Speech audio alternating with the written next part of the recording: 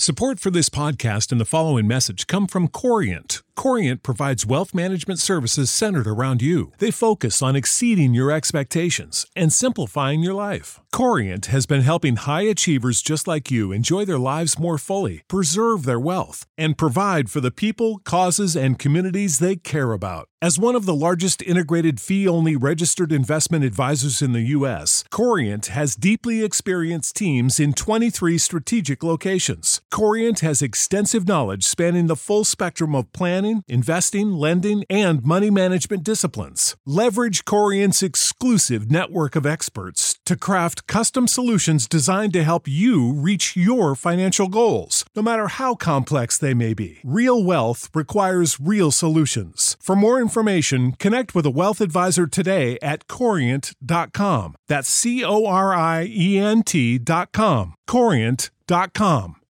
When you need mealtime inspiration, it's worth shopping Kroger, where you'll find over 30,000 mouth-watering choices that excite your inner foodie. And no matter what tasty choice you make, you'll enjoy our everyday low prices, plus extra ways to save, like digital coupons worth over $600 each week. You can also save up to $1 off per gallon at the pump with fuel points. More savings and more inspiring flavors make shopping Kroger worth it every time. Kroger, fresh for everyone. Fuel restrictions apply.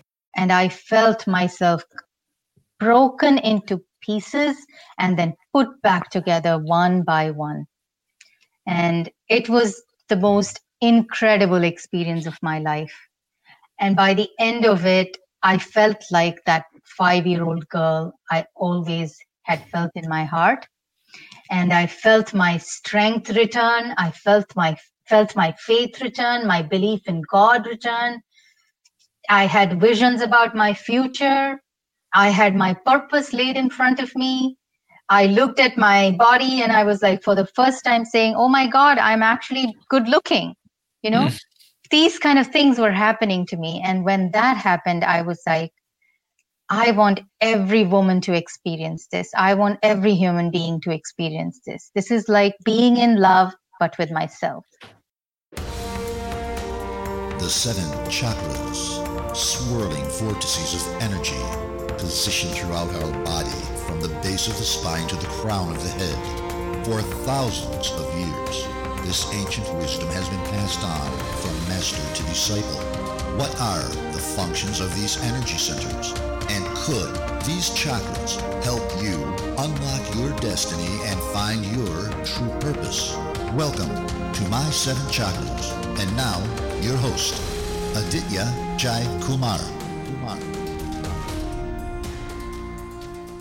What's up, Action Tribe? AJ here, host and founder of My 7 Chakras, my7chakras.com, the place where we help you calm your mind, relax your nervous system, and experience deep states of bliss. In today's episode, we talk about some really fascinating and exciting topics, such as detoxification, mindfulness, the history of Ayurveda, and how to look and stay young for a long time. So if you'd like to explore these topics and also support our efforts, then make sure that you hit the subscribe button on your iPhone, because it does something special to the algorithm so that people who would normally not come across our podcast, they're able to see it. And that happens once you hit the subscribe button, or if you're on Spotify, make sure that you hit follow, right? Because that is that small step that you can take to help us spread the word. And before we listen to what Salila, our guest, has to say, and I'm going to introduce her, let's listen to our latest iTunes review by Gabby Sandy. It's been a while since I've read a review, but here goes. Hey, AJ, you're a champ. Have to say that during these unique times, I've decided to pivot into dedicating myself to pursue and push through taking action into things that are positive and which provide personal self-growth and fulfillment. This has been great for me and has brought joy to my heart. I do have to thank you for being a stepping stone in this personal journey I'm working through. Sending you a million blessings. So thanks a lot, Gabby, for writing this review. If you would like to write your own review and for me to read it out, go to my7chakras.com/review.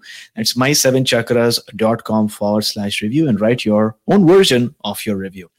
With that being said, let's bring on our special guest for today, Salila Sukumaran. So Salila Sukumaran is an Ayurveda health coach through her wellness travel concierge, Ayurgamaya. Salila provides personalized Ayurveda and yoga wellness journeys to India and Bali for an immersive experience. For her work in promoting yoga and Ayurveda, she was recognized as an ambassador by Ayush, India's health ministry. And she's from an Ayurvedic lineage from Kerala, South India, and shares her knowledge through events in SF Bay Area. She's also learned Ayurveda from elders in her family and enjoys demonstrating how simple rituals can indeed create profound shifts in overall health. So, Salila, welcome to our show. Thank you so much, AJ. It's such a pleasure to be here.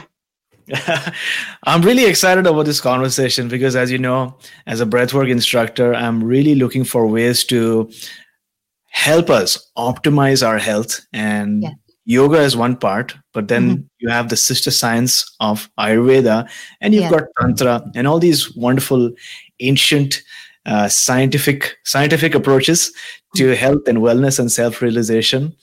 And people like yourself help add a lot of value. So I really appreciate you joining us on today's session.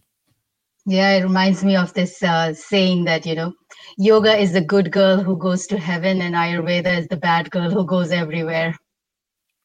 Oh, really? I've never heard about that. Can you expound on that? So they say that good girls die and go to heaven because they're such goody girls, right? The yoga is the good girl. She's the one who follows the narrow path of enlightenment.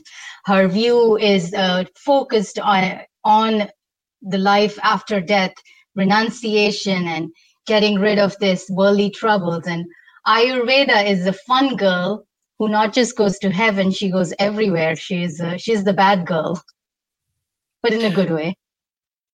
Yeah, of course. So maybe we could start with talking about what are the fun elements of Ayurveda?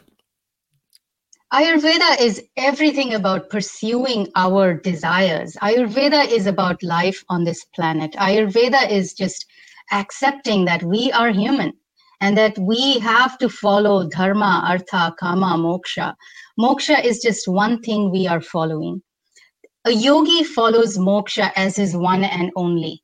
Everything is aligned towards moksha, enlightenment. Whereas an Ayurvedic practitioner, someone who follows Ayurveda, is a householder who's saying, I am a steward of this planet. I am a head of my community. My goals, my desires, my wishes for wealth, for prosperity, for peace, for growth is all valid just as much as my desire for enlightenment is valid. And my enlightenment will come through love and community and taking good care of this body that God has gifted me with. That is the fundamental difference between yoga and Ayurveda. Interesting. And I think this is very relevant for people listening to our episode right now because most of our listeners are people who are part of a family and they have responsibilities and roles that they need to play. And sometimes, reading about stories and reading books, one might feel like, yoga is all about, retreating to the mountains and leading a secluded, very highly disciplined life. But as you pointed out, that's one path for sure. But then there are other paths also where you can pursue your desire. You can really take control of your body, but also take control of your mind. So looking at it holistically, and so let's talk about the beginning now. Where were you born and brought up? I was born into a military family. So I was born in the west of India in a state called Gujarat. So I'm a Gujju by birth. But I grew up all over India. So I grew up in the north in Kashmir. I grew up in the south in Kerala. I grew up in the east. So I grew up in at least 8 different regions of India. And the blessing of growing up in so many diverse places of India. You yourself are of Indian origin, I'm guessing. So you know that each state of India is like an independent country in itself. Distinct culture, cuisine, people, temperament, it's all so different. So growing up in all these parts of India helped me do what I do now is respect for other cultures and cuisines and tying it all together into Ayurveda. Yeah, that's very interesting. I mean, the unique thing about India is that, you go from state to state, city to city, and you notice so many different things, and also obviously strings that sort of bind us and tie us together. But I remember having friends who were, whose parents were in the army, either one of them or both of them. And there was a lot of travel involved, right? And I think one of the benefits is not just the exposure that you get to different cultures and people, but also you get to become more resilient, right? I mean, exactly. The challenge definitely is that you don't get to have this social circle that you're part of. And whenever you take time to build that social circle or maybe have that best friend, you get uprooted and then you go to somewhere else, right? Yeah. It trains you to become a lifelong gypsy. That's true. That's very true. And that perhaps is the spiritual path that sometimes people take voluntarily and sometimes it's involuntary. But what influence did your parents play then, especially in the first 7 years of your life? Wow. I think they gave me the grounding of just unconditional acceptance and support. They gave me the grounding of knowing that even though we were in several different places, we were very South Indian. So I grew up speaking my language. I was pretty much left to roam wild in my first 7 years because I think mother had 2 more children after me. So she was busy with that. So in a way, I was not schooled or civilized till I was 8 or 10. So that was a great gift for me. I still have a very, I look at things and I question everything a lot. I'm not someone who quickly buys into the program or believes in the sets, schedule or rule. I'm always the one saying, why should we do that? Why not something else? I believe that comes from my wild upbringing, my unsupervised childhood. Yeah, that's very interesting because I think some people get confused, right? When you think about, religion, one term that people associate with religion is faith, right? Mm-hmm. Is this, sometimes it might be interpreted as belief. Mm-hmm. Whereas I think in a lot of cultures in India, especially yoga and Ayurveda and Tantra, all over the Vedas, there was this encouragement to ask questions, right? Yeah. Is to not just assume that what somebody has told you is the truth, but to use that as support, but also to question the truth. And we can go back to the Vedas, the Rig Veda, the Nasatya Sukta was all about asking questions, right? And exactly. Towards the end, they also question who is God, and maybe he doesn't know. Right? I love that about our Vedas. I love that debating aspect. Even almost every classic written in Ayurveda also begins the same way, where these amazing giants of intellectual, prowess are questioning each other and debating each other and outright saying, nope, you got that wrong. This is what I believe. So I love that. Yeah, and I think debate is a skill in itself, right? Because the assumption in a debate is that not everyone's going to agree with you. And right now we're in a climate where not everyone is going to agree with you. But I think a lot of people are resorting to canceling the other person or unfriending the other person. But if you look at what has happened in India, I think one of the reasons why the Vedic philosophy was so advanced was because for thousands of years, you would have the Vedic scholars debating with some of the Buddhist scholars, right? Mm-hmm. And so you had these extensive debates where it was not about, I'm going to attack you physically, but it was a very refined, intellectually stimulated, curiosity-based debate. And at the end, both parties would reach to a different level of understanding, which is what we did, I guess, right now. I love that. I love that about our culture. And so what did you want to become when you were a kid? As you look back at your life. What did I want to be when I was a kid? Many people wanted me to be many different things. My grandma would say, you become a nurse because you are so good at taking care of. I used to take care of her when she was sick. So she would say, you become a nurse. My parents would be like, you become a doctor because you're so smart. Friends would say, oh, you become a movie star. It'd be so fun, there'd be different things like that. But I did not want to be anything. I just wanted to run away to the forest and just be under the trees. And I think my happiest memories were just digging myself in the sand and just feeling the sand over my body and just watching the sun filter through the leaves and just feeling one with the sun and the leaves and the air. And those were my most beautiful moments, when I could just run away to the forest and explore plants and just be nothing and nowhere and just be.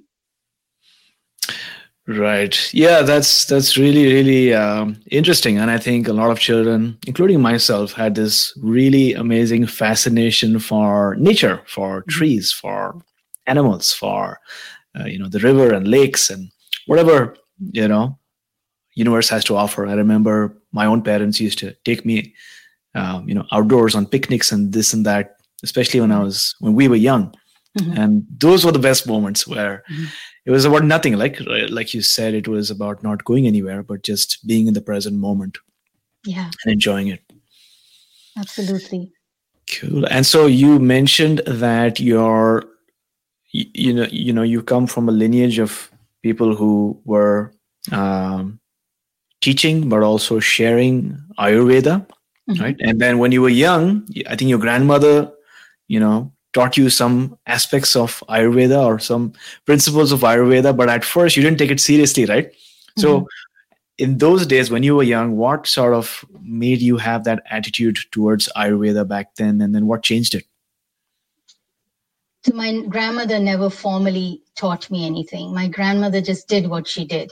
And the elders in my family did what they did. When something goes wrong, words like Vata, Pitta, Kapha is a normal part of their vocabulary. So that's what they use to say, oh, this is going wrong, therefore feed this or heal this way, or when they're talking about their own health. So you're growing up in a house, you're speaking English, you never say this is A, this is B, this is C, right? You do not say those things. You just speak English because that's what everybody speaks.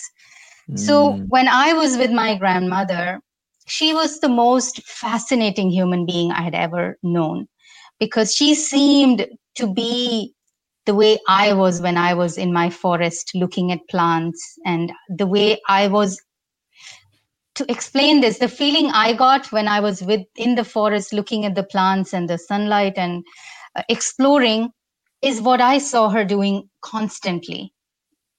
She was cooking in the kitchen. She was throwing interesting things together. As she was cooking the lunch, she was also cooking a healing herb or a spice or some kind of mix or an oil.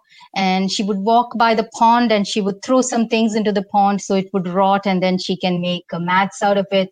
So she could sun-dry pills on top of those fresh mats. She would be plucking herbs all the time and drying them or grinding them. So she was constantly, 15 things would be going on around it, which was fascinating to a 6-year-old and 8-year-old. And I was like her shadow watching her. And only my mother would impose things on me, like, oh, you have to take a bath, you have to apply oil, you have to come out of the sun, this will increase your Vata, this will make your Kapha bad. Those words they use to show that, you might get sinus infection, or you might get anxiety, you might not be able to sleep at night, or you might get body ache, therefore come out and do this, which is better. I would get forced by her. So I would reject all that. And I would think she was kind of strange and weird. And I would reject that knowledge. And I would want to be like my peers at school who did not follow any of these things. They did not apply oil to their hair all the time. They did not speak these words. I mentioned something about an Ayurveda oil in class, that it was, I had applied some oil on my body and it was smelling. So I said, this smells like the Ayurveda oil that my grandmother sent for me. And everybody was like, ew, that smells gross. So I was like, oh my God, shut down. This part is not allowed. This part is not to be visible outside. So hide, hide, hide. So that kind of shaped my attitude and me going away from all that because my peers weren't doing it. It's so interesting how our worldview at times, especially when we're children, is shaped by the opinions and views of our peers, right? And children can sometimes be very, very negative, and well, physically and emotionally, and that's where all the bullying comes up, right? We assume that all children are innocent, but sometimes, depending on what the age is, your peers can either empower you or they can like fully put you down, right? And like you pointed out, sometimes powerful ideas that are stemming from home, you tend to forget it because your peers are not doing it. They don't have the information, so you forget your own information. Right. Yeah, and children are like sponges. They're just absorbing what they're absorbing from their parents. So if the parents have been putting them down, then that's their way of expressing their affection for someone. When you need mealtime inspiration, it's worth shopping Kroger, where you'll find over 30,000 mouth-watering choices that excite your inner foodie. And no matter what tasty choice you make, you'll enjoy our everyday low prices, plus extra ways to save, like digital coupons worth over $600 each week. You can also save up to $1 off per gallon at the pump with fuel points. More savings and more inspiring flavors make shopping Kroger worth it every time. Kroger, fresh for everyone. Fuel restrictions apply. Yes, that's very true. And as you spoke about your own grandmom, I remember my maternal grandmom used to have this ritual for cleansing. And she used to, heat up some spices in the stove, and then she used to put that in a paper, and then she would sort of, wave that around my body in an energetic ritual, and then she used to burn that paper. Beautiful. And back in those days, I used to think, what is this? It doesn't make sense. But now that I've embarked, when I embarked on my energy healing journey and understanding what energy really is, it totally made sense. And even back in those days, when she did that, I would feel that energetic shift. So it's crazy how much knowledge and wisdom our grandparents had, right? Yes, absolutely. Shamanic healing is part of Ayurvedic healing as well. Shamanic, mantric, all that is part of Ayurveda. So talk to us about Kerala. What is the connection between Ayurveda and Kerala? So Ayurveda really came through the civilization that was known as Bharatvarsha, India, as the primitive India of 5,000 years ago. And that was in the Indus Valley civilization, which is the Sindh Valley, which is in modern day Pakistan right now. So Pakistan and Afghanistan are all birthplace of Ayurveda, if you believe it, birthplace of Ayurveda and yoga and all these the Vedic culture. And because the climate started to change, because something started to shift, the river valley started to dry up, this culture now started to move towards the Gangetic plain, which is inward towards India, past New Delhi, the heartland of India. So we have Ayurvedic classics surviving from the time of Vagbhata, who was in Pakistan, and also Sushruta from Varanasi, Kashi, which is this amazing temple town that has been forever inhabited by humanity. And once the knowledge came there, it started to spread with the Buddhist monks. You spoke about the debates, the Buddha, the Hindus and the Buddhists debating. So that time when the Hindus and the Buddhists were existing in relative peace and sharing of great ideas and this education, many Buddhist teachers traveled with this knowledge to all parts of the world. They went to Sri Lanka, they went as far to Japan, through Tibet, through Korea, and they also moved down and came down to Kerala. So Kerala was an extremely remote, part of India. It's surrounded by forest. It is almost impossible to get to Kerala because of the mountains and the forest in between. So they probably came through the ocean, is what is supposed, and these Buddhist monks, they were either one or several, they brought with them the Ashtanga Hridaya, the classical manual that was written, I believe, like 600 BC or something like that. Different archaeologists have different ideas on the dates. So when they got that book, when they presented it themselves to the court, the Maharajas were very open and educated. So they were like, yes, we want you guys here. Please teach us what you know. And we also have our own native wisdom. So let's mix it all together and see what fertilizes, what comes out of this. So 8 special families were given to this, either Vagbhata or his disciples, to train as healers in this new modality.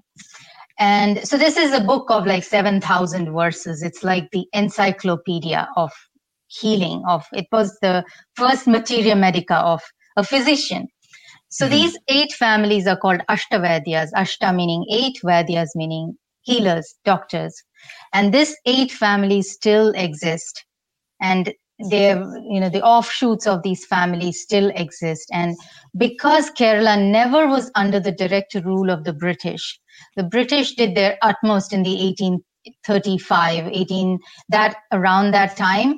There was a big movement by the British ruling colonial power to kill off all that which inculcated pride in the Indian native population, because they wanted a subdued, a timid, colonized India. Yeah. That was in their interest rather than a powerful yoga doing, Ayurveda doing, empowered India. So they started to wipe off all our traditions, all our knowledge. It was systematic, it was thought out, it was strategic. Whereas in Kerala, because of our remoteness, because the British never directly ruled us, we were able to preserve that classical form of Ayurveda. We were able to add more to it, and we were able to develop a very special flavor of Ayurveda. Did that answer the question? Oh, it did, definitely. Thanks a lot for sharing. And I'm sure that people who are listening right now are also realizing something new about India that they probably did not know. A lot of people when they think about India, what usually comes to mind is, Delhi and Mumbai and Calcutta. Mm-hmm. But Kerala, for those who are trying to visualize it, is in the southwest of India. And that's what happened. And so historically, the Hindu Maharajas of Kerala were known to be very welcoming, right? Because not only did they welcome the Buddhist monks, like you've mentioned, from the north, but they also, if you think about it, welcomed some Arab merchants to allow them to build one of the first mosques in the world, in Kerala. Yeah. And also the Jewish settlements, they welcomed them, welcomed Christians. If you have a large Syrian Christian community. So it seems like Kerala was like a hot pot of a mixture of different cultures and ideas and concepts. And that's what allowed them to thrive. And I didn't know this. I didn't know that Kerala was never under direct British rule, even back in the day. But this sort of makes sense that the essential wisdom was still retained, which is wonderful for India. Yeah, and these original 8 families, they were not just Hindus, they were Muslim and they were also Christians. So the traditional knowledge is held by Christian Vadyas and Muslim Vadyas. So do not be surprised if you go to Kerala and a Muslim Vadya shows up and prays in his way for you, and don't be like, oh no, you can't be the true guy, you can't be the original lineage holder. He absolutely is. Interesting. So they practice a different religion, but they practice Ayurveda at the same time.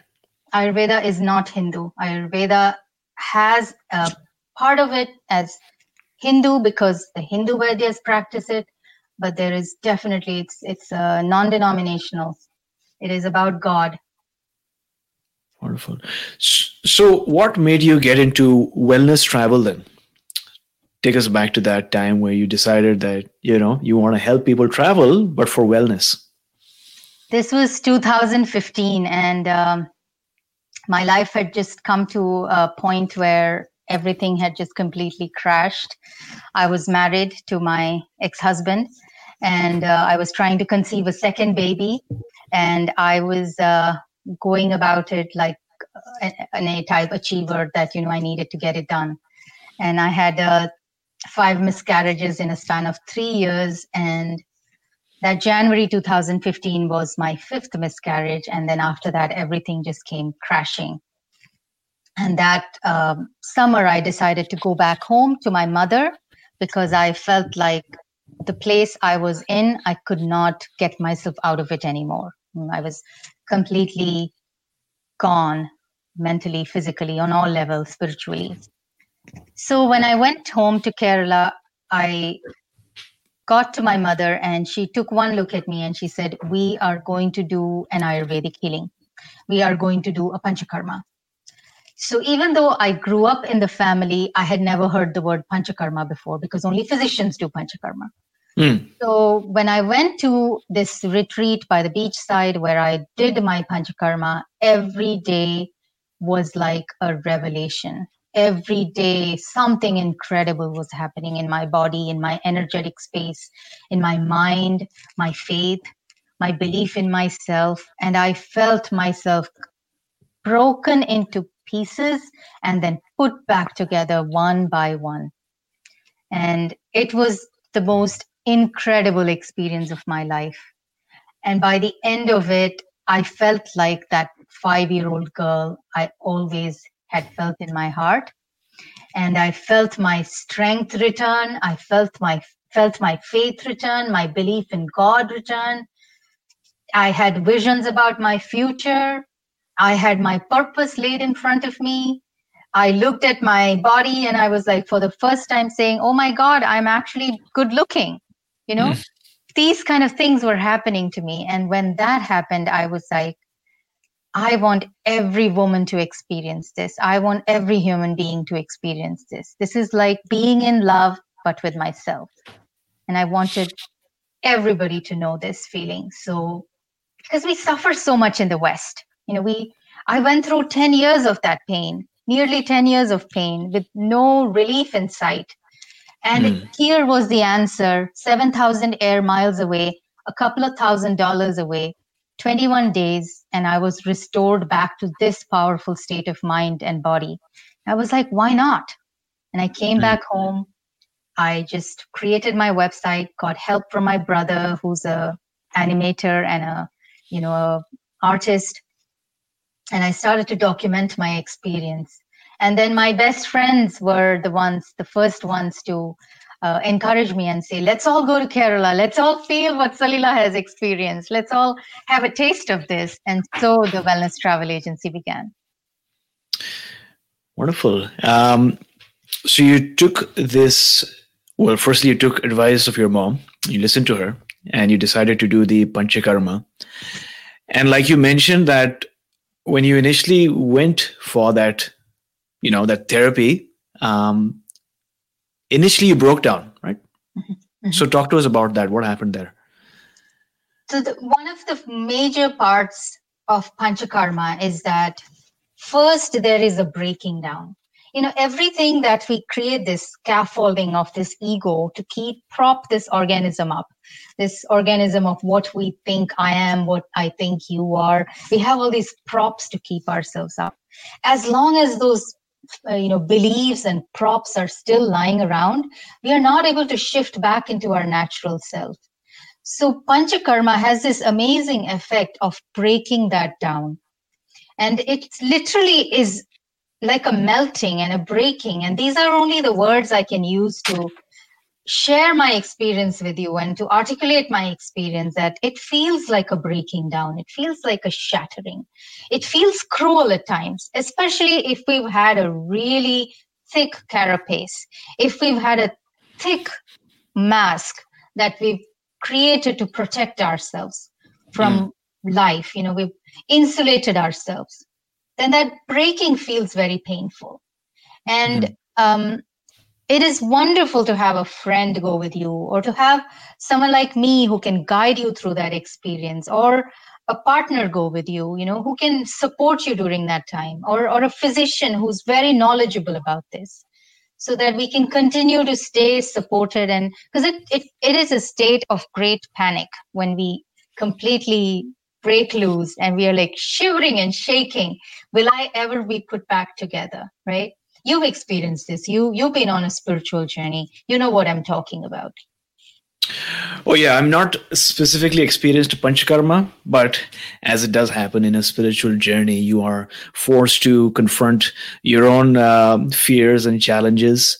I mean, to me, life is one big ayahuasca experience, right? And but then, if just because there's darkness, it doesn't mean it's going to be dark forever. There's going to be sunshine, and the most brightest sunshine usually follows the darkest part of the night. That's what I do believe. So what specifically within that panchakarma, or what's happening in there that sort of stimulated that sense of breaking down and releasing? Walk us through, if you can, from your perspective. What was happening there that started it for you, the breaking down, so to speak? Yeah. So living in the West, we are so disconnected from each other, right? We share pleasantries, but we do not go into depth. We do not, especially as immigrants, we do not get to feel affection and deep unconditional love the way we feel with our families, with the way we feel. Have you traveled to India? Have you traveled to the Southeast or Asia? Have I? I have. Yeah. So you can see a very distinct way people are there, that it's so easy for people to open their hearts and be smiling and welcoming and offer you affection and expect nothing in return. If you're traveling to Asia, you will experience that many times. But in the West, we constantly live in a state of not enough, keep trying, keep failing, right? But in the East, in Asia, we constantly experience, you are amazing. So when we are living here, these concepts keep building up in our mind that this is the way life is. We are not going to get a lot of physical affection. We are not going to get a lot of emotional affection. But we got to somehow keep pushing, keep doing, keep pulling through, and we will achieve something, that house, that job, that retirement fund, whatever it is, that college, and then life will be great. So that's what we keep doing. And when we go to a Panchakarma center, and we actually meet these people who open their hearts up and they touch us and talk to us and they do these massages on our bodies, and it feels like, oh my God, what was I thinking? Why did I miss out on all this? I should be living among people who will love me like this. As a human being, I should be loved like this. My skin is to be touched. My body is to be loved. Myself is to be loved. And then all those false notions start breaking. And then everything that kind of keeps that alive, we start questioning it and saying, why can't this be my reality? Why can't I have people around me who love me like this? And so therefore the breaking and the restructuring. Yeah, that's so fascinating. I think sometimes we underestimate our need for touch, right? And for hugs and touch and appreciation and unconditional love. And I think most people might be remembering that even more so now, because everyone's being forced to social distance, right? So do you think that's having an impact on us collectively? The fact that we're not really, firstly, we're not getting even a shake hand. We're not getting a hug. We're not even able to see a person smile in front of you because the person's face is covered with a mask. Yeah, absolutely.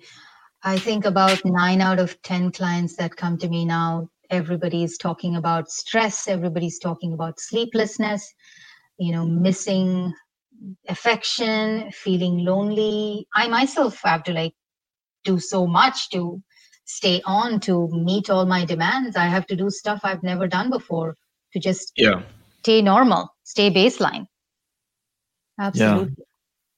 Yeah, so no wonder that when you had that experience, especially of massage, which can be intimate because somebody's touching you and they are therapeutically stimulating certain points in your body, right? And using these beautiful oils of various kinds, it forces you to question what is reality.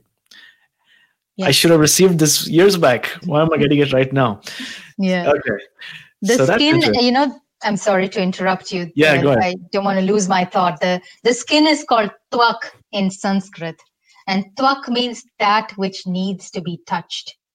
So for the Twak. skin, our largest organ, for it to be healthy and for it to function, it needs to be touched every day. Just like our eyes need to see, our ears need to hear, our mouth needs to speak, the skin needs absolutely to be touched every day. Right. Twak. And in Hindi, it's twacha. Twacha. Right? So it, I guess, Yes. stems from there.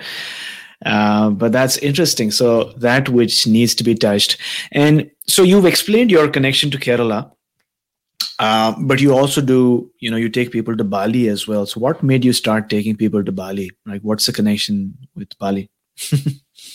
Bali is another spiritual place where Hinduism exists as it was practiced thousands of years in the north of India before India was colonized, and a lot of those practices were wiped away.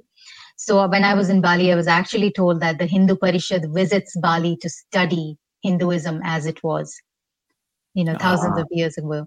So I do not personally take people to Bali. My retreat, my wellness concierge books trips to Bali for Panchakarma. Okay. So yeah, I do not personally go. I have a 10-year-old daughter and I have responsibilities. So I do 1 or 2 trips in a year, which are group trips. I have not done that lately, but as soon as the flights are on, I think I'm going to go. I'm going to announce a group trip. Cool. And also, I've been for the longest time wanting to, host a retreat. Yes. And add value for people in terms of breath work. So maybe if we can collaborate in some way, that would be awesome. We can talk about it. Such an honor. Thank you. Cool.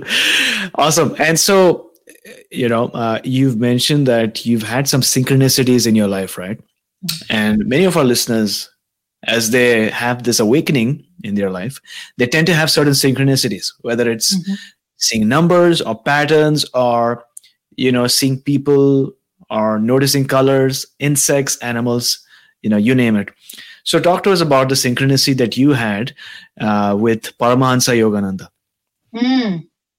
Synchronicity with Paramahansa Yogananda. Now I have to bring all my skeletons out of the cupboard.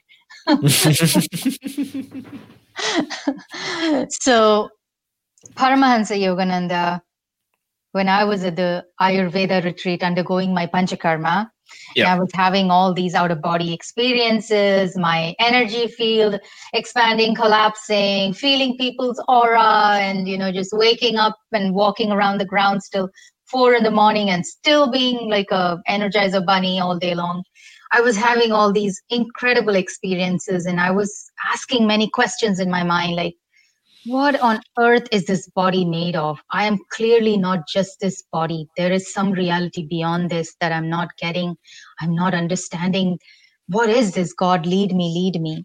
And in one of these quests, in one of these thinking walks, I reached the library of the retreat, and they had a lot of spiritual volumes. And I went in and my hands just went to this little red cover, and I pulled out a book. And it said Our Autobiography of a Yogi. And I opened the book and I read a page. And I was like, this is fantastic. What on earth is this? This does not even sound like the truth. How could somebody write like this? And then I was like looking at all the people's faces. There were all these amazing looking, resplendent yogis looking back at me with these beautiful, luminescent eyes. And I was like, these guys could not have been lying. What on earth is this? How could this be possible? If you've read the Autobiography of a Yogi, you know what I'm talking about. Like bilocation and people appearing and disappearing. And it's like, how could you write something like this and publish it? Who wrote this? Paramahansa Yogi. All right, put him back. I was like, I don't know what that was, but I hope I figure out someday what that was. And I check out of the retreat and I come home. And I my daughter was starting preschool. My daughter was starting kindergarten that year. And I had chosen a very special school for her because everything about that school felt right to me. And when I went to drop her off when the first day of school, I'm walking around the school grounds and I'm like, this school is just amazing. The school is amazing. There's something wonderful about this school. And I look at a bronze statue of a yogi in the courtyard. I had not previously seen this. And I'm looking at that bronze statue and I'm like, oh my God, this bronze statue looks like that person in that book that I had read at the retreat. What is going on? There is this bronze statue. Mm. And then I come back home and a couple of days pass and I'm like thinking that was a coincidence. I picked up a school for my daughter that was built on the principles as laid by Paramahansa Yogananda Guruji. And I was like, fine, it was a coincidence. I'm not going to think more about it. And then when I had come back from my Ayurveda retreat, my marriage was on the rocks. So my ex-husband and I were talking about moving forward with the dissolution. And one day I come back from school and he is packing up and leaving. He's decided to separate. And I'm standing in the garage watching everything getting taken out. And there's like a big pile of books that he has left behind. So I'm in shock. I'm standing in the garage. There's this pile 5 feet, 1 inch, as tall as I am, of books in front of me. And as he drove away, now I can now explore and see what's left in the house. And I see, okay, there's this big pile of books he has left behind. I pick up the first book on the top and guess what it was? The Autobiography of a Yogi.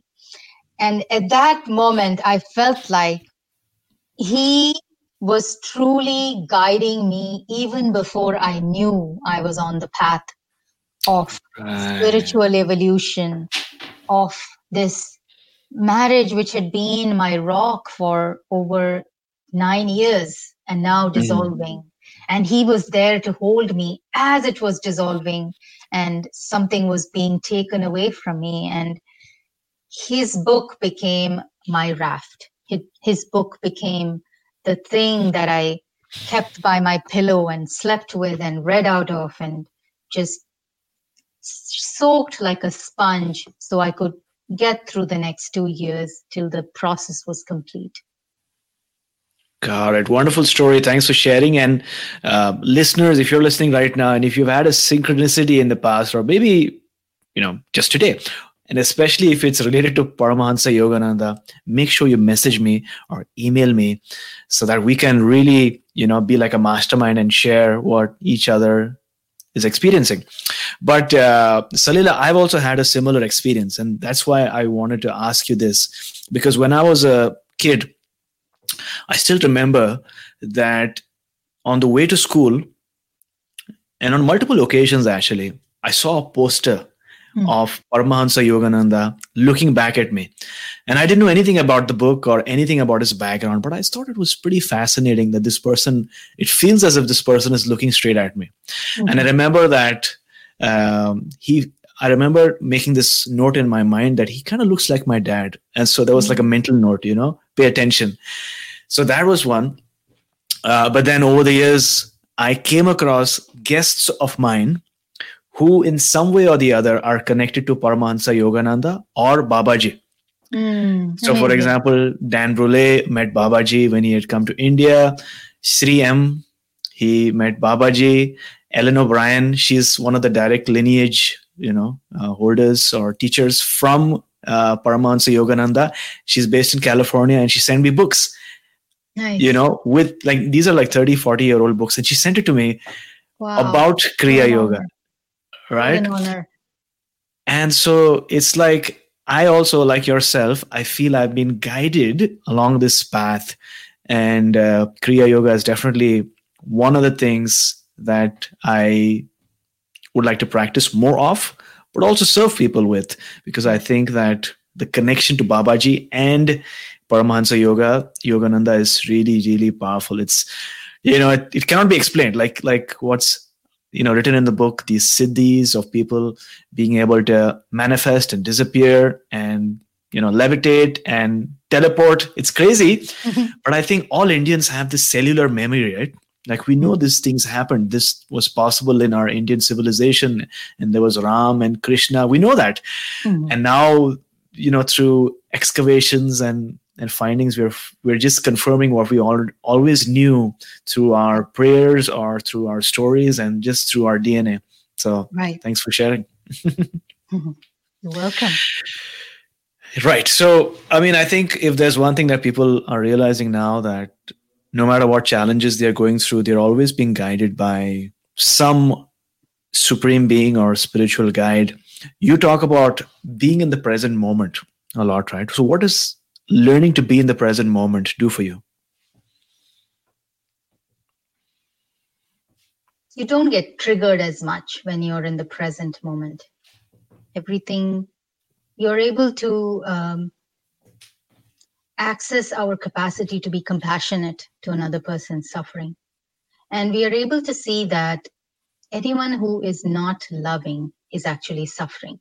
Anything other than love is suffering, is a product of suffering, whether it's anger, disgust, hurt, pain, anything. Some things are obvious, some things are not. But anyone who is able to love has transcended their suffering. So when we are in the present moment, I'm able to access my compassionate side for others, and I am able to access my loving side for myself and for others. Compassionate side for also myself. Yes. I'm able to see my suffering also. And being in the present moment helps me detach that experiencer from the experienced, from what's happening. The awareness shifts, and I'm able to see those two aspects of me. One, the ego, and then my awareness. And then the awareness is able to see the tantrums of the ego and say, like, you poor thing, you have so many dreams, you have so many wishes. I'm sorry it's not coming true for you, but it's okay. We're still breathing. The sun is still out. We can do something enjoyable with this moment right now. That's what it's for me when I'm in the present moment. I'm able to access that part of me that is able to love and forgive. Yeah, that's very, very useful, actually, because you spoke about love, right? But not the love that people think about it is, especially one that is portrayed in the movies. But this is a love that transcends the need for you to receive love from the other person. So it's unconditional love, but just not for the other person, but also for yourself. And like you've said, that you're able to distance yourself from the person who is experiencing these emotions and be the witness, and then objectively, take your time with it. And so I guess Vedanta is connected, a lot of Vedanta philosophy is connected with Ayurveda, right? I am not sure about that, but yes, Ayurveda is from the Rig Veda. So Vedanta is different from the Veda, right? Vedanta is more of an intellectual looking into this nature of life and philosophy of meaning of life. Right? I'm not educated in that. Go ahead. Yeah, based on what I understand, Vedanta. So Veda is the ultimate learnings of, or the summary of everything that the Vedas were about. So the last phase. And based on the little knowledge that I have about Vedanta, this, separating yourself and being the observer was what I learned through Vedanta, which is why I remarked. But I guess that's part of all the sciences of yoga and Ayurveda. So that's interesting. It's a khichdi. It's a pot of khichdi, Yeah. Everything informs the other, and everything enhances the other and flavors the other. Very, very true. And so you talked about this a bit before, but in terms of the origins of Ayurveda and some of the ancient rishis and physicians that sort of propagated Ayurveda back in the day, could you expound on that a little bit? Yeah, so Ayurveda, there's this fantastical origin story of Ayurveda, And then there are these physician scientists. I call them sage scientists because they were sage scientists, like Atreya, Nagarjuna, Vagbhata, Shushruta. These gentlemen were products of lineages of knowledge. And then they were the ones who wrote it all down, who had these. Nagarjuna was a Buddhist, and Jivaka, Buddha's own personal physician, again a Buddhist, and the Buddha himself is called Bhaishya Guru, the guru of all healers. He himself was an Ayurveda physician. They did not call themselves Ayurveda physician. They were healers. They were physicians. They used all the tools they knew, and at each time, these great intellectual minds decided to write it down because the knowledge was getting scattered. It was within several clans and new things were coming in that was distorting it. So they pulled it all together and created an encyclopedia and passed it on. So these guys were actually doing cadaver dissections. So there's information about it in Sushruta's way of describing soft tissue and the harder tissues of the body. Like his soft tissue knowledge is off. And from that, the archaeologists are able to deduce that they were studying decaying corpses from the Ganges to understand anatomy and physiology. So these guys were scientists. They were looking at stuff and saying, they were making their hypothesis, they were testing it, trial and error. They had a scientific procedure, just as scientists have it right now. You make a hypothesis, you do your experiment, and then you look at your results. And so these guys were absolutely following these methodologies. Yeah. So there you go, Action Tribe. It was not just, a bunch of people coming together and doing some healing. It was a very advanced level of medicine, right? Which had different branches, and they were like scientists trying to replicate the same outcome and testing and experimenting and hypothesizing. So it was an interesting time in India back in the days. And so Salila, you've mentioned that Ayurveda, just like yoga, has an Ashtanga also, right? 8 branches. Mm-hmm. So could you give us an overview of some of the branches? Before I give you that, I quickly want to say that Sushruta is actually the father of surgery all over the world. He's the father of cosmetic surgery and the father of surgery. And the procedure of nasal reconstruction is something that India has given to the world. So yeah, they were not just a bunch of guys just slapping each other's backs and coming up with stuff. Yeah. So for sure. Yoga has I believe 8 is a good number. So different Vedas, different streams of knowledge have divisions of 8 to kind of, Indians were the original encyclopedia writers. They love studying things to death. We love to study a subject and really understand it, classify it, codify it, write it down. We love those bullet points. We were the original bullet point makers. So in Ayurveda also, there were 8 branches of different types of medicines that they studied. So some of it was associated with the mind, psychiatry, some of it with the children, some of it geriatrics, some of it surgery, some of it is women's health, gynecology. So those 8 branches comprise the 8 branches of medicine that created an entire holistic Ayurvedic medicinal system. Yeah, interesting. It just gives context to people who are listening as to how advanced our medicine was back in the day. And like to your point, India was the one who,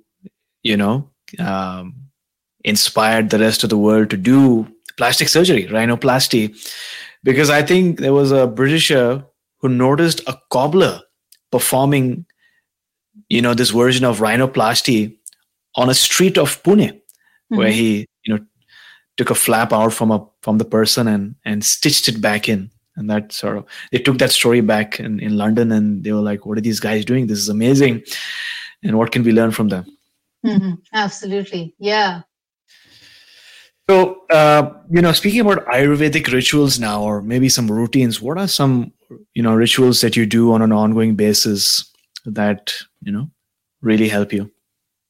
So there are several Ayurvedic rituals that anybody would benefit from if they began to practice. These rituals are, again, another set of tools for us to create some supportive framework for our day, so that, our throughout the day, as we are waking up, the sun is rising, the temperature is increasing, falling, humidity is increasing, falling.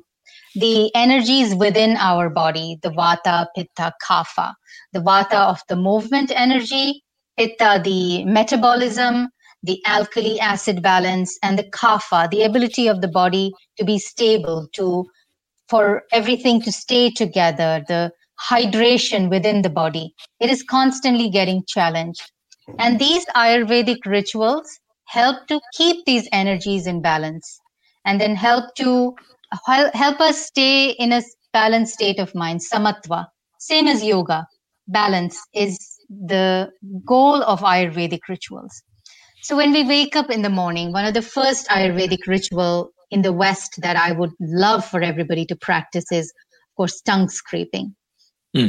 Because we wake up with a lot of bacteria on the tongue. It is dead bacteria. It is ama meaning toxins. And if we have the habit of scraping it away, then it does not pass into our body with our food, with our first drink. And then that toxicity stays in the body. That RNA, DNA of that dead bacteria is more available for the body to, who knows what might happen. It's best to just cleanse that out. And then the second practice I really would love everybody to, explore, I invite people to try it out, is an oil bath, an oil abhyangam massage. So we take a nice, nourishing, organic, expeller pressed oil, like a sesame oil or even olive oil, almond oil. We apply it all over our body, over our head, around our ears, on our navel, the soles of our feet. And we keep this on our body for about 15 minutes. We do some kind of light yoga, stretching, prayer, meditation at that time, then wipe it off and take a warm bath. And this is a powerful way to stay young longer. This is a youth elixir. This is an amazing way to bring the mind calm the mind down, to, reduce the tendency of the mind to flare up in some kind of heightened emotion. This is an excellent way to keep the skin healthy. We spoke about touching is important. So this is the way we nourish our skin and give the skin a beautiful, loving touch. So that is the second ritual that I would invite everyone to try out. And then the third thing is to pay attention to our diet and to not drink cold water so much anymore, especially when the temperatures are falling, and to drink warm teas. Like I am drinking my warm tea right now. This has black cumin and black seed and some dry ginger. So this is a warming tea I am drinking throughout the day to help flush the toxins from my body. So these are three rituals I would like to talk about that if everybody in North America practiced, I think it would be wonderful. A lot of our flared up emotions would come down. That's interesting, because I think as an Indian, there are certain things that you just do and you don't consider it like a Ayurvedic routine or ritual just because you've been doing that all your life. And I'm going like, wait, doesn't everyone scrape their tongues? Because My have been doing daughter's this. American, she doesn't. No, yeah. And so, I've been doing this by watching my father and mom do this at home. So that's one. And the second thing you mentioned is The Abhyangam. The Abhyangam. Yeah. Abhyangam. Yeah. So the oil massage or the Abhyangam, what I wanted to mention was, when I was a kid also, whenever I would get a headache or whether I would, I would get like a mouth ulcer or something like that, my dad would automatically say, you need to get an oil bath. For most of the issues, there was always, go get an oil bath. And, at first I didn't take it really seriously because I couldn't, see the connection. I couldn't see the why. But now it all makes sense, as I grow older and, get more curious and learn how the body works. It all is connected and it makes sense. So you said sesame oil or coconut oil? Coconut oil is great in summer when it is melted. But in winter, please do not use coconut oil because it's hard. It's not as effective. When an oil has hardened, it's basically saying, don't use me. I'm not good for you. Mustard oil, right? I think you mentioned. Mustard oil is excellent in winters, but mustard oil is very sharp. Mustard oil has a lot of enzymes, so we should be careful about applying it on our face and our private parts. Yeah. Okay. Got it. This is a good reminder for me to also do an oil bath, maybe today itself after my workout, after this interview. But you feel so refreshed after an oil bath. You feel so nourished and so taken care of, as if you're stepping out of a sauna. Yeah. But in terms of other sort of stuff that I do, particularly, I love intermittent fasting. I do some level of fasting, and sometimes I might just have one meal in a day, which is very popular. It's getting more and more popular as people learn the importance of autophagy and, how the body responds to you not eating all the time. But what does Ayurveda say about fasting? Ayurveda is absolutely on board with fasting. Ayurveda is probably one of the first medicine systems that uses fasting as a therapy, as a healing modality. So Langana is the word for fasting. And, whenever anybody presents with any kind of health concern, the Ayurveda physician looks at them and says, should I do Langana or should I do Brahmana? Langana meaning fasting, reducing the body mass, and Brahmana means nourishing, improving, tonifying, and adding more nourishment into the body. And we are all in the West, even in the East now, even all over the world, globe, all of us have too much nutrition. All of us have too much food in our bodies. We're not working as much. So intermittent fasting is, Ayurveda has, we don't even feel hungry. There's a beautiful protocol. We don't even feel hungry. We wake up in the morning. The first food of the morning is a tablespoon of ghee. And once we have taken the ghee with some nice warm water, that ghee passes through our system. It goes into every cell, and we don't feel hungry till about 11, sometimes even 1. And when we feel really hungry, that's when we have some kind of a congee, some kind of a light gruel diet. And then we have a light dinner at maybe 6 o'clock. And I did this kind of fasting for 9 days during the Navratras. And I have to tell you, AJ, my mind was so crazy before that because of the COVID and all the stress and all these Zoom calls. 9 days later, my mind was crystal clear, sharp, so much better than before. My body is so much more energetic than before. And not in those 9 days did I feel hungry or did I feel desperate for food. I felt nourished. Yeah, absolutely. And I think the body is marvelous in its ability to adapt to the positive stress that sometimes we apply on it. But teaching your body to not be dependent on so much of food and eating within an interval, for me as well, has been so amazing. Firstly, it's more convenient because I don't have to make food all the time. And secondly, when I do make the food, it becomes more of a ritual. It becomes more of a routine because my body is, at that point, is really looking forward to the food.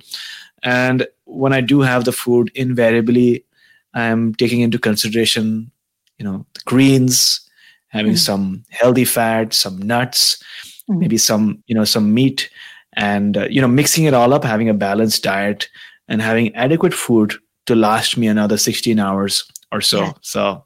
Yeah, Ayurveda says hita mita ahara, means good food cooked with a lot of love, a little bit of quantity. People don't realize that, right? Because there is love that goes into food, right? A person who is really good at cooking, highly trained, if they don't have the love that goes in, the food turns out bad, right? Absolutely. I'm a trained chef, so when I cook for myself, Yeah. because of COVID, because I have so much to do, I was just throwing things together and just cooking something. I'm like, I know how to cook. I'll just throw 5 things. It'll be edible. But when I slowed down during my Navratra fast and I was cooking because I was offering the first morsel to the goddess at my altar. So I was cooking with care. I was cooking with fresh ingredients. I was putting a lot of love into that food. I felt that love. And for the first time, I had the experience that I pray for myself. I pray. My prayer is a selfish self-care technique, actually. I'm not praying for God. I'm not praying for something to break loose and happen in the universe. I'm praying for this body, for its longevity. Yeah, that's interesting. And what comes to my mind is they've done a lot of research now, especially to find out that water can hold vibration, right? Yeah. And so they did that experiment, right, where they said some expletives, bad words to the water, and it formed certain patterns. And then, another group of water where it was all about loving words, and it was a different sacred pattern. And I think the same thing can be with food also, because food is, well, some part is solid, but then you have the dals and the curries and the liquid stuff. Right. And so if you have the right intention that goes into it, it can really nourish you at a much higher level. That's, I think, what the essence of prasad is all about, right? Mm-hmm. It's blessed food. Blessed food. Food that blesses, food that is blessed. So you do a lot of journaling as well, right? I mean, journaling has played a very important role in your journey. So what's your process like for journaling? I love writing. So I don't call it journaling. I don't pick a journal and write in it. My blogging becomes a way of expressing my thoughts. Now I leave comments on Instagram is also part of journaling now, because Instagram, the people I follow, a lot of them are wonderful people who make these thought-provoking posts, and my journaling extension then becomes sharing what I'm thinking with them. That has become my community. This community is now coming through the phone. Yeah. That's my family now. And my blog becomes my community. Everywhere where I write, even if it is a text message, that becomes my journaling. That becomes a place where I am airing my thoughts, getting perspective, clearing up things for myself. Yeah. So, I do not believe in going round and round in circles with my own drama. I need to have something to think and then process and gain perspective.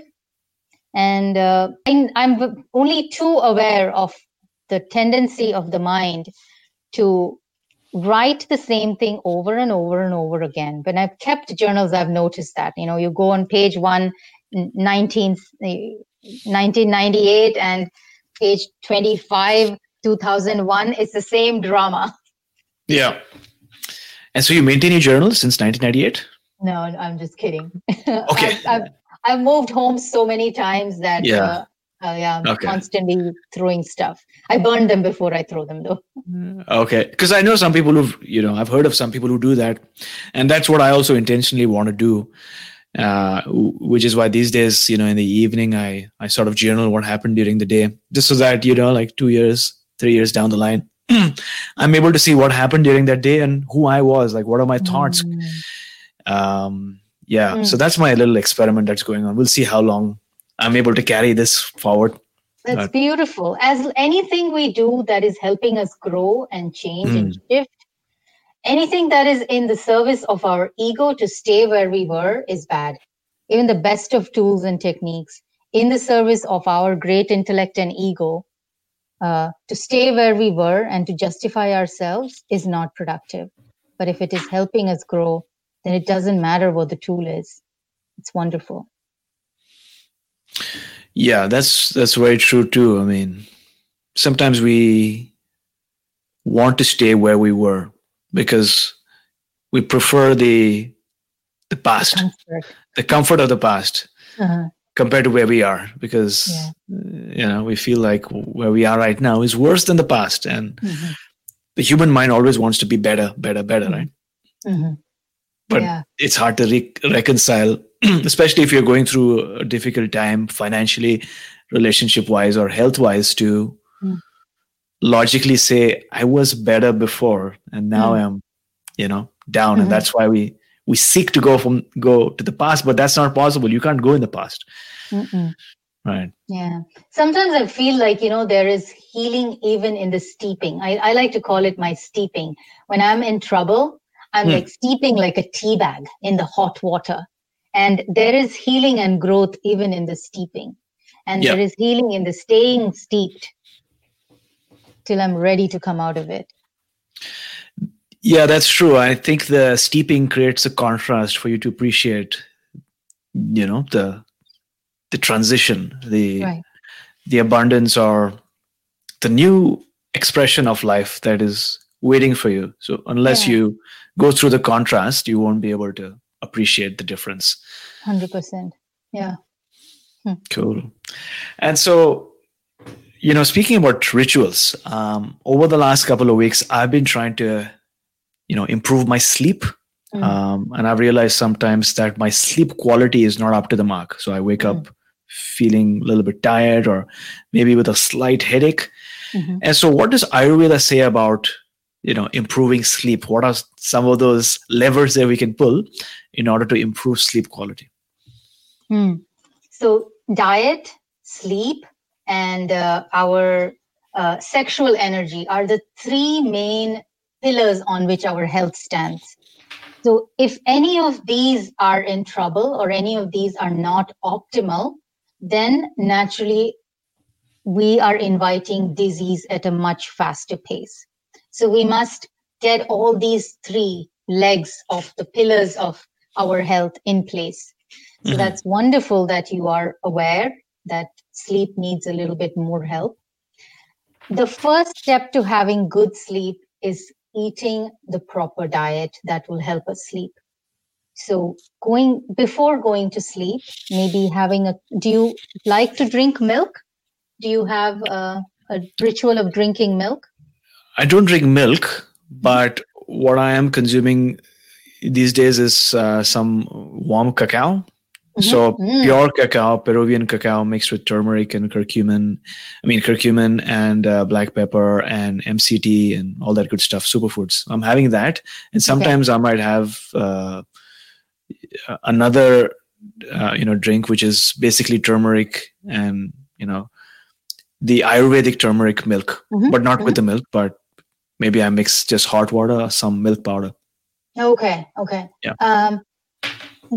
Would you be open to mixing it with milk and boiling it? Yeah, I'll be open. Nutmeg, and checking if your turmeric mix has nutmeg. Nutmeg is a powerful relaxant. Nutmeg creates sleep in the body. So about a good pinch of nutmeg mixed with the turmeric powder, and then milk, a cup of milk and half a cup of water, and then cook down that half a cup of water so that the milk breaks down, is more easily digestible. So you are not woken up because of indigestion. So drinking that before going to sleep will calm down, help kick the metabolism. Then the second thing to think about is getting sunlight, getting adequate sunlight. You're in Vancouver, right? Is the gloom set in? Is it gloomy? Are you getting enough sun?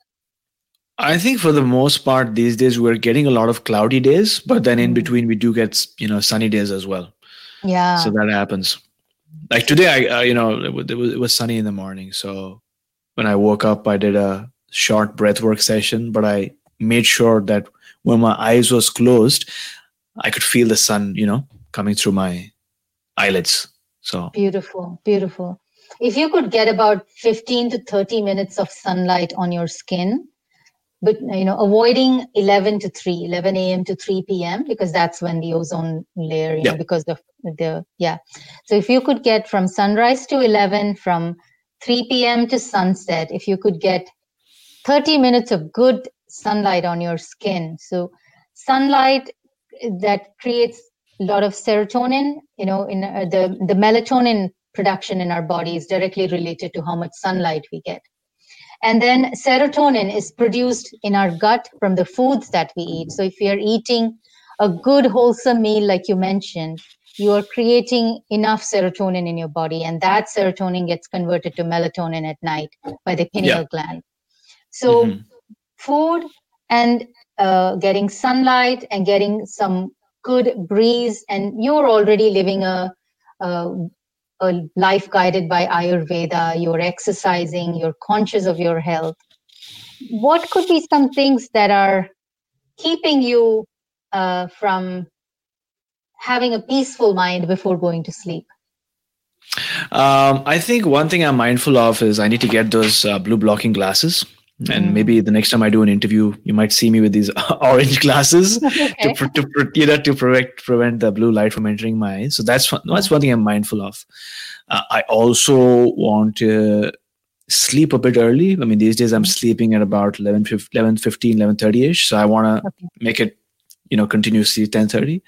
Right. And I'm guessing that'll help me hit the right, sleep cycles. Yes. And wake up more refreshed. So those two things are there. I'm having the nightly drinks before going to sleep. Other than that, maybe having a warm shower might help, That'll relaxing. And Abhyangam will help.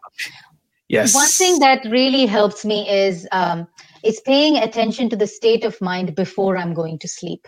Because, you know this, our awareness is like a flashlight. Yeah. Wherever we leave it at night, as we are drifting away, is where we will find it in the morning. Yeah, very true. And if we have not practiced that sleep hygiene of taking that flashlight away from that naughty problem, away from that friend who's not calling back, or away from that email that we've been waiting to hear back about, and just putting it onto something that is positive, maybe a good word, a mantra you like to chant, or God's name, or something pleasant, or an image of yourself in your happiest state. Just placing it there as you're drifting away into sleep. Even practicing yoga nidra, you probably do this already. Yeah, I have some tracks with Yoga Nidra, some beautiful brainwave audio tracks that I'm trying out and experimenting with. But yeah, I will definitely try out some of these other techniques and be more mindful of doing it every day. Because, with the intermittent fasting, I've sort of, mastered some part of it, and I do cold exposure in the morning. I have a cold shower. Nice. But I think sleep is going to be my next avenue, and I will share with everyone what I learn. But thanks, Salila, for sharing that with us. And I know that our listeners now have so many different ideas and concepts that they can apply into their own life. Action Tribe, as we are learning today, everything is connected, and the more we distance ourselves from nature, through our food, through our lifestyle, through our habits, the more we create an environment for illness and disease.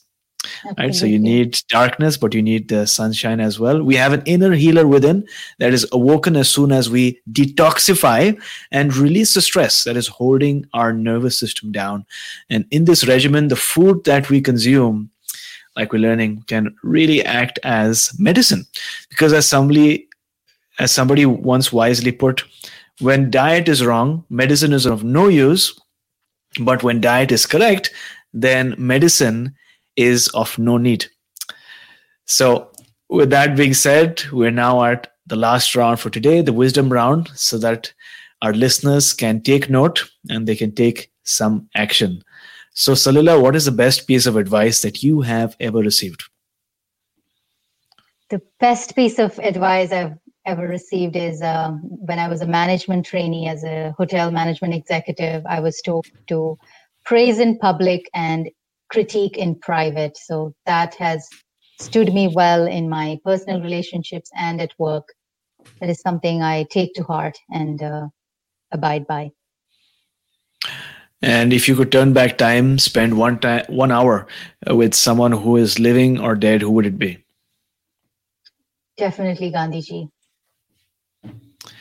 And I know you shared some routines with us, but what is that one thing that you do in the morning or evening, before going to sleep, that has improved the quality of your life? Something that extra that you'd like to share?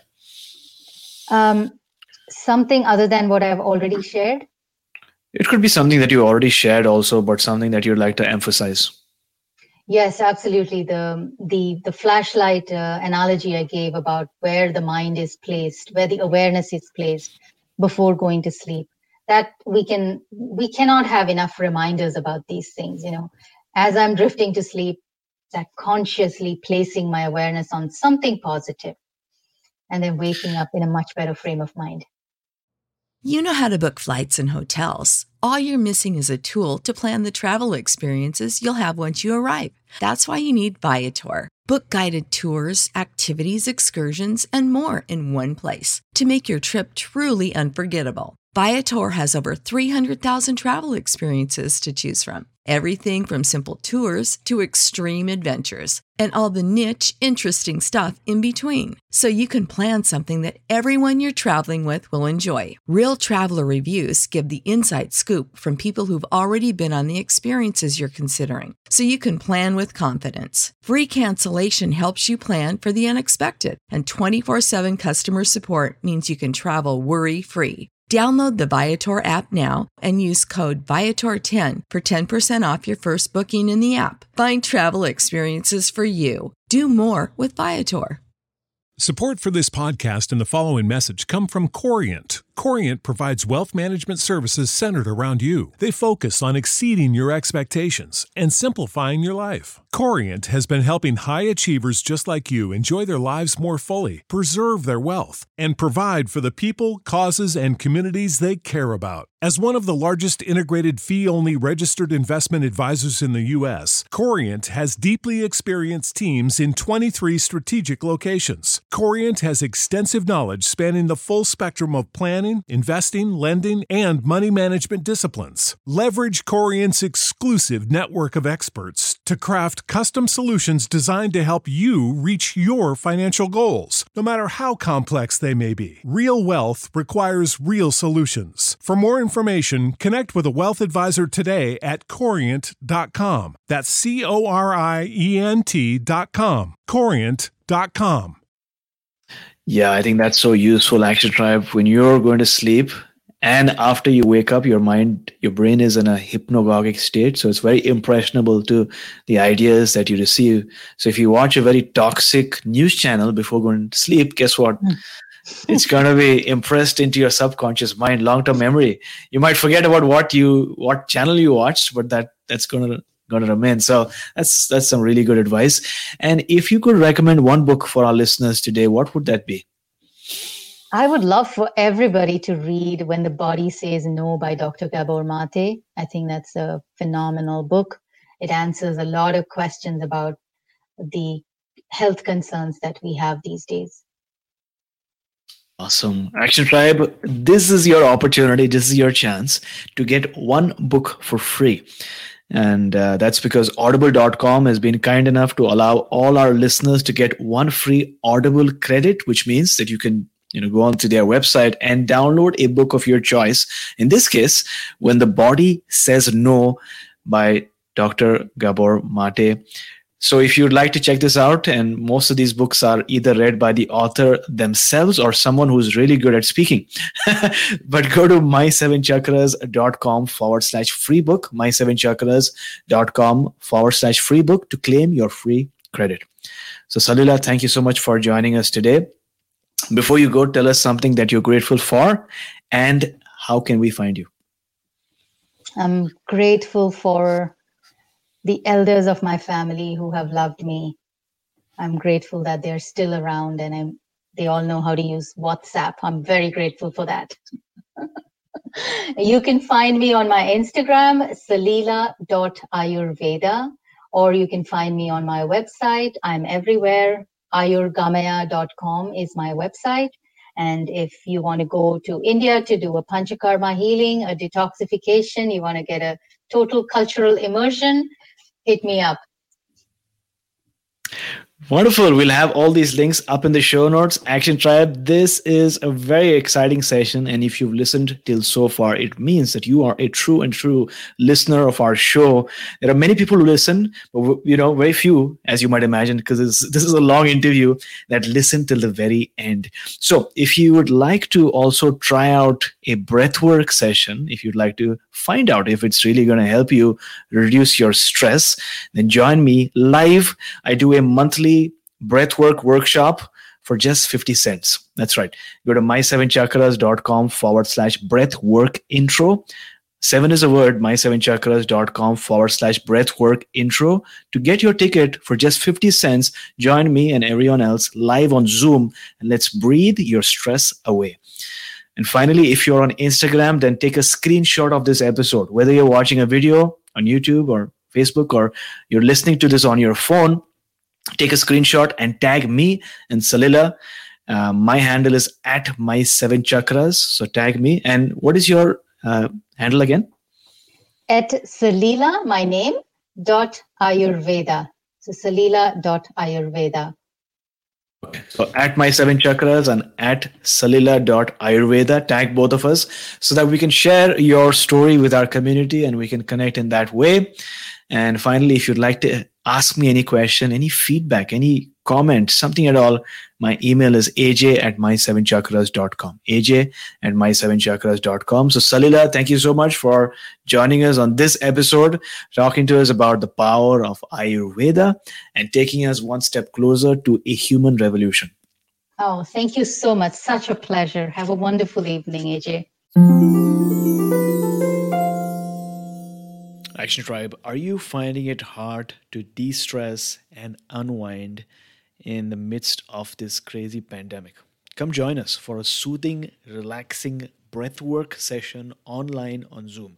Now, I do these sessions for our paid members twice a week, and I've received so many powerful testimonials from people who've received a lot of support, comfort, and healing from these sessions. And to show you just how powerful these yogic breathwork practices are, every month I do a breathwork intro workshop for people who'd like to give this a shot. In the past, people have paid anywhere between $10 to $20 for a drop-in, but for a short while, I've decided to make these sessions available for just 50 cents a ticket. And these sessions are live, but you just pay 50 cents. So if you'd like to learn how to calm your mind, relax your nervous system, and experience deep states of bliss using your breath from the comfort of your home, visit my7chakras.com/breathwork intro.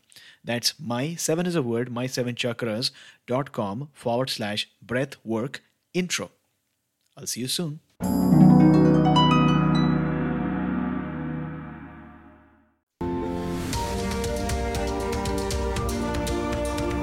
Thank you for listening to My 7 Chakras at my7chakras.com. That is my-SEVEN chakras.com.